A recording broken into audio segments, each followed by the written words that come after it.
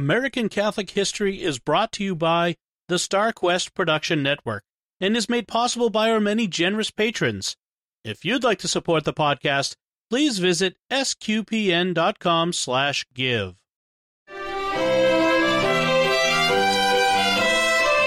Hello and welcome to American Catholic History, sponsored by Beatrix Media, providing writing, digital marketing, website strategy and construction, and search engine optimization services. Visit beatrixmedia.com. Experience your world, communicated. If you like American Catholic history, please help others find it by sharing this episode and giving us a 5-star rating wherever you get your podcasts. I'm Noelle Heaster-Crowe. And I'm Tom Crow. Today, we're talking about a haunting. I mean, it seems appropriate since this episode is being released just before Halloween with all of the costume parties, haunted houses, hayrides, and trick-or-treating. Yes, but this is a real haunting, which went on for years. And it really seems to have been a full-on demonic possession. We're talking about the legend of Wizard Clip. Now, just the name makes you want to know more. Wizard Clip. Two words you don't generally associate with each other. You expect something like Wizard Spell or Wizard Hollow or Wizard Forest, something that carries the narrative or suggests a location where something sinister happened. But Clip, I mean, that's so unexpected, it just begs to be investigated. And that's just what we're doing, because this story just makes the hair rise on the back of your neck. Yeah, it does. It involves a mysterious stranger, a sudden death, a burial in non-hallowed ground, a series of incredible and terrifying phenomena, and a real-life spiritual battle resulting in an exorcism. But the exorcism wasn't the end of the story either, though the supernatural phenomena changed from terrifying to edifying. I don't know. I'd still be weirded out by this disembodied voice just sort of hanging around, even if it was inspiring me to do good things. Yeah. Kind of strange. But we'll get to that part of the story in a bit. Let's begin the story of Wizard Clip with Adam Livingston. Dr. Livingston, I presume? He was a farmer and not a doctor. No, Stanley. Lord Stanley. Uh-huh. Yeah. Okay. Anyhow, so Adam Livingston was a farmer in Pennsylvania in the latter portion of the 1700s. In 1792, he moved his family to a large farm, some 350 acres, in Berkeley County, Virginia. Now, to put this story on the map, literally, the community was known as Smithfield, Virginia at the time. But since the events of today's story took place, the town nearby incorporated as Middleway, Virginia. Jefferson County separated off of Berkeley County, and West Virginia separated from Virginia. So the modern-day locale we're talking about is Middleway, Jefferson County, West Virginia. Exactly. Which means, we've finally done at least one story about each of the 50 states. West Virginia was the final one. Yes, and if people go to our website, AmericanCatholicHistory.org, they can search by state, seeing all episodes that have something to do with that state.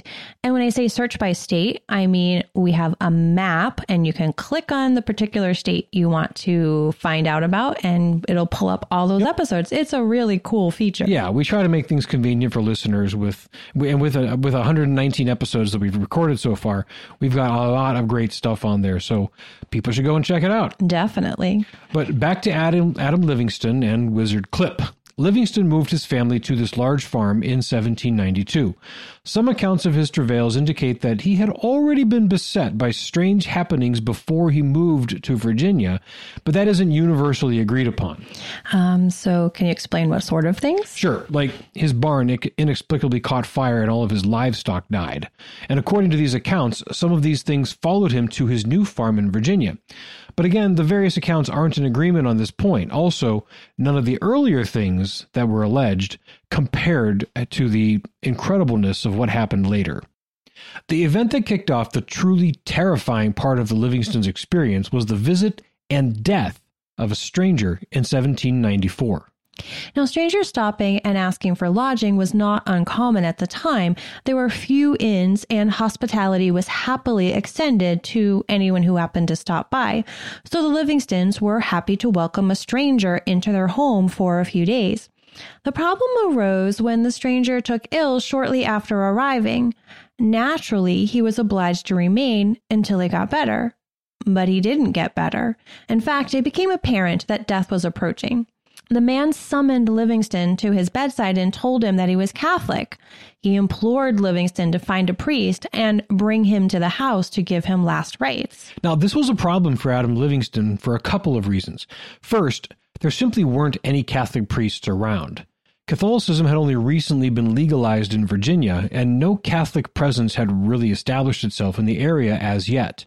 Second, even if there were a Catholic priest nearby, Livingston was a devout Lutheran in an age of great animosity toward Catholicism, so the request would have given him pause regardless. Some accounts say he simply refused the request with prejudice and that he was indignant at the thought of a Catholic priest entering his house. Other accounts are more charitable towards Livingston, saying that he was open to the idea but simply had no idea where to even begin looking for a Catholic priest. Either way, the man died without the benefit of the sacraments, and that night, the major manifestations of some strange things began to occur. As was custom, that evening Livingston hired a man to come and sit in the room with the corpse through the night. As the man settled in, suddenly all of the candles in the room went out. The man relit them, thinking a breeze had blown them out, though he had felt no breeze. But within moments, they went out again. He summoned Livingston to the room, and Livingston brought with him the candles that he and his family had been using in the sitting room downstairs. But once they were in the room, these candles also went out and would not relight. The man bolted from the house, so terrified by the sign. The next morning, Livingston buried the corpse in unhallowed ground, not even knowing the man's name. And the next day, additional signs began to appear. Horses could be heard galloping loudly past the house, though there were none there. The chicken and geese on the farm would suddenly die as their heads and legs would fall off. Now, that's just strange. Yeah. And crockery and clay pots would just fly off of shelves and smash on the floor. A bag of money, which Livingston had kept in a locked chest, just disappeared. Burning logs would come bounding out of the fireplace and just shoot across the floor, threatening to burn the house down. Once, when a group of young men who were skeptical of the claims of strange occurrences came to see for themselves, a large stone came bouncing out of the fireplace and proceeded to spin on the floor. And perhaps the strangest and most ominous of the occurrences was the clipping. Yes, and this is where the name of the mystery comes in. A clipping sound, like a pair of very large scissors, was audible constantly in and around the Livingston's house.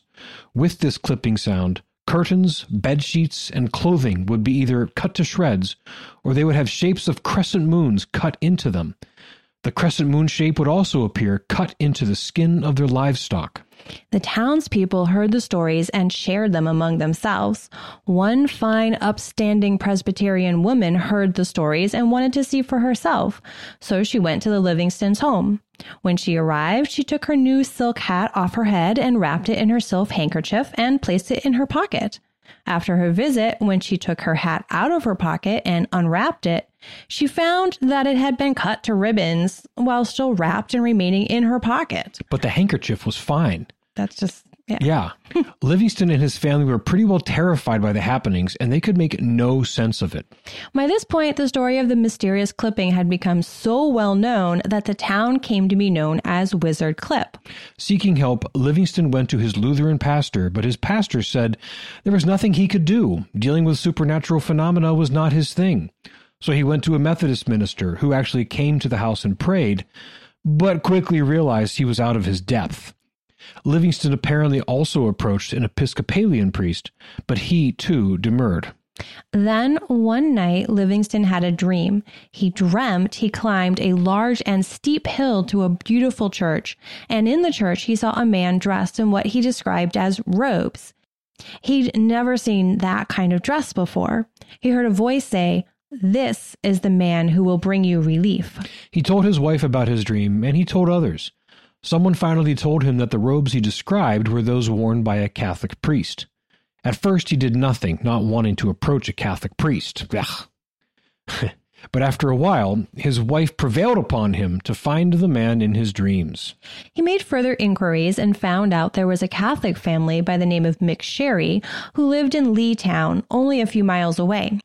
He went to the McSherrys and asked about a priest. They told him that there wasn't one in Leetown at the time, but Father Dennis Cahill would be in Shepherdstown the following Sunday. So he went the 13 miles to Shepherdstown the following Sunday, and upon seeing Father Cahill come out of the sacristy at the beginning of Mass, he exclaimed, "The very man I saw in my dream." He waited until after Mass and visited Father Cahill, explaining in detail everything that had been afflicting his family. Father Cahill didn't take him seriously at first. He was not disposed to believe him, nor even to go to the Livingston house. But some of the parishioners who were present for the interview affirmed to Father Cahill that the story of Wizard Clip was widely known, and he should at least go to see for himself. Father Cahill consented. Upon arrival at the Livingston homestead, he observed the phenomena for himself. After a short time, he pulled out the holy water and book of rituals and did a quick and simple blessing of the house, sprinkling holy water all around. The effect was almost immediate. The noises died down even as he was sprinkling the holy water. And as he was leaving, the bag of money, which had disappeared from the locked chest, appeared on the doorstep as though it was placed there by invisible hands. The phenomena stayed away for a time, but not forever. When they restarted, Father Cahill wasn't the one who came. By this time, word had reached John Carroll, Bishop of Baltimore, and he asked a priest whom he knew well to look into the matter. The priest whom he chose is an old friend of ours here at American Catholic History, Father Demetrius Golitsyn. Yes, Prince Golitsyn, the Russian prince who became Catholic, came to the U.S. and became the second priest ordained in the U.S. and the first to do his entire seminary studies in the new United States. We told his remarkable story in episode 10. Be sure to check it out. He was 27 years old and had only been ordained for 5 years at the time he became involved in this story. But he was very educated and worldly 27, being the son of the Russian ambassador to the Netherlands and having spent his youth in the posh salons of European nobility. So he was not one to be taken in, nor was he one to poo-poo the existence of malicious spirits and supernatural manifestations. But he needed to be sure, so he went to the Livingstons and stayed with them for 3 months. He observed the phenomena himself, and he interviewed, practically interrogated, the entire family about the entire affair. After his investigation, he wrote that he was well convinced that the phenomena were of supernatural origin, and he believed a formal exorcism was called for. He called the entire Livingston family together and had them kneel and pray while he began the exorcism ritual. But as he did so, the noises and rumblings and rattlings in the house became so severe that he could not maintain his composure and focus. He stopped the ritual and summoned Father Cahill to return with him and assist in the prayer of exorcism. Together, in spite of the noises and rattlings and rumblings, with the Livingstons present and praying, they performed the rite of exorcism. At the conclusion of the rite, the manifestations ceased, this time for good. Father Cahill offered a Mass of Thanksgiving there in their house. The Livingstons, so grateful for the deliverance and so impressed by the ability of these 2 Catholic priests to bring it about, became Catholic. But the story doesn't end there. No, like we said, the troublesome manifestations gave way to manifestations of a more benign, edifying sort. After the Livingstons became Catholic, everything went back to normal, for a time. But then one night, Adam Livingston was awakened from sleep by a bright light and a voice. The voice was sweet and consoling. It comforted Livingston and exhorted him to get up and wake his family that they might pray together. The voice led the family in prayer that night and began to instruct them in the truths of the Catholic faith. This instruction was helpful for the whole family because their education in the faith had been nearly non-existent. They converted due to the exorcism, not because they were convinced by Catholic arguments. Right. If the Catholic faith could drive away demons, it must be the faith of Christ. Well, yeah, that makes sense. Yeah. So this new consoling voice became their guide. The voice could be heard by all members of the family and even by visitors. The Livingston children reported that they were able to see the entity who was speaking, but they never really offered a real description. But based on the exhortations given by the voice, it seems the spirit speaking may have been a soul in purgatory.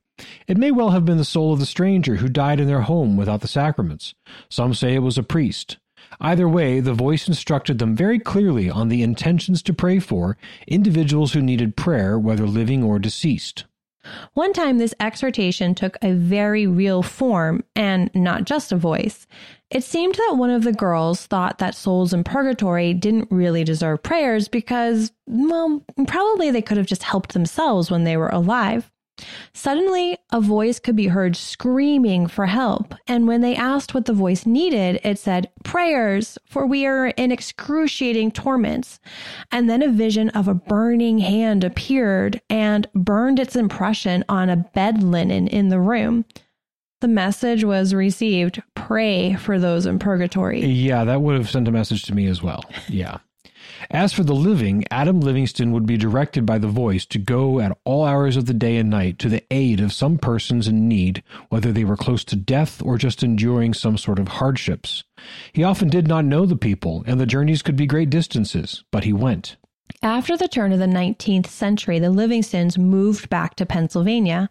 They settled on a farm near Loretto, the town which Father Gallitzin had established as a Catholic haven. The voice, of course, traveled with them. The voice would remain with the family for 17 years, ceasing in about 1814. Adam Livingston would live for another 6 years, dying in 1820. But before the Livingstons returned to Pennsylvania, Adam Livingston donated 34 acres of his property to the Catholic Church. One explanation given for this gift is that during the exorcism, the possessing spirit said that one of the previous owners of the property had taken possession of it by murdering its rightful owner. Livingston, therefore, guided by the voice, gave over that chunk of property to the church as an atonement for the previous owner's evil deed. The land was given over specifically to be a place where priests could pray and have rest. The property was used in different ways over the years, mostly as a cemetery. In 1923, the diocese built a chapel on the property, which became a place of pilgrimage. In 1978, the property became a retreat center, which it remains to this day. Many have investigated the historical claims about Wizard Clip and how much of the story can be believed at face value. In August of last year, our friend on the StarQuest production network, Jimmy Akin, did an episode of his Mysterious World podcast on Wizard Clip, and he, along with Dom Bettinelli, looked into the accounts and explanations of the mystery. You'd do well to listen to that episode, which we'll link to in our show notes. But the long and short of it is, those involved in the events believed that the various phenomena were of supernatural origin, first demonic, then kindly. Many came to believe in Christ and the Catholic faith because of these events, and the church has a lovely retreat center in the easternmost county of West Virginia, thanks to the strange occurrences at Wizard Clip. You've been listening to American Catholic History, sponsored by Beatrix Media on the StarQuest Production Network. If you've been enjoying our podcast, please help others find it by sharing this episode and by giving us a 5-star rating and a good review. Be sure to check out our sponsor, Beatrix Media, providing writing, digital marketing, website strategy and construction, and search engine optimization services. Visit beatrixmedia.com. Experience your world communicated. Also, please support the many fine productions of SQPN at sqpn.com/give. To learn more about Wizard Clip, to find previous episodes, or to learn about our upcoming pilgrimages to important and unforgettable Catholic holy sites, please visit AmericanCatholicHistory.org. We also love feedback and hearing about great Catholic history sites and stories from all over.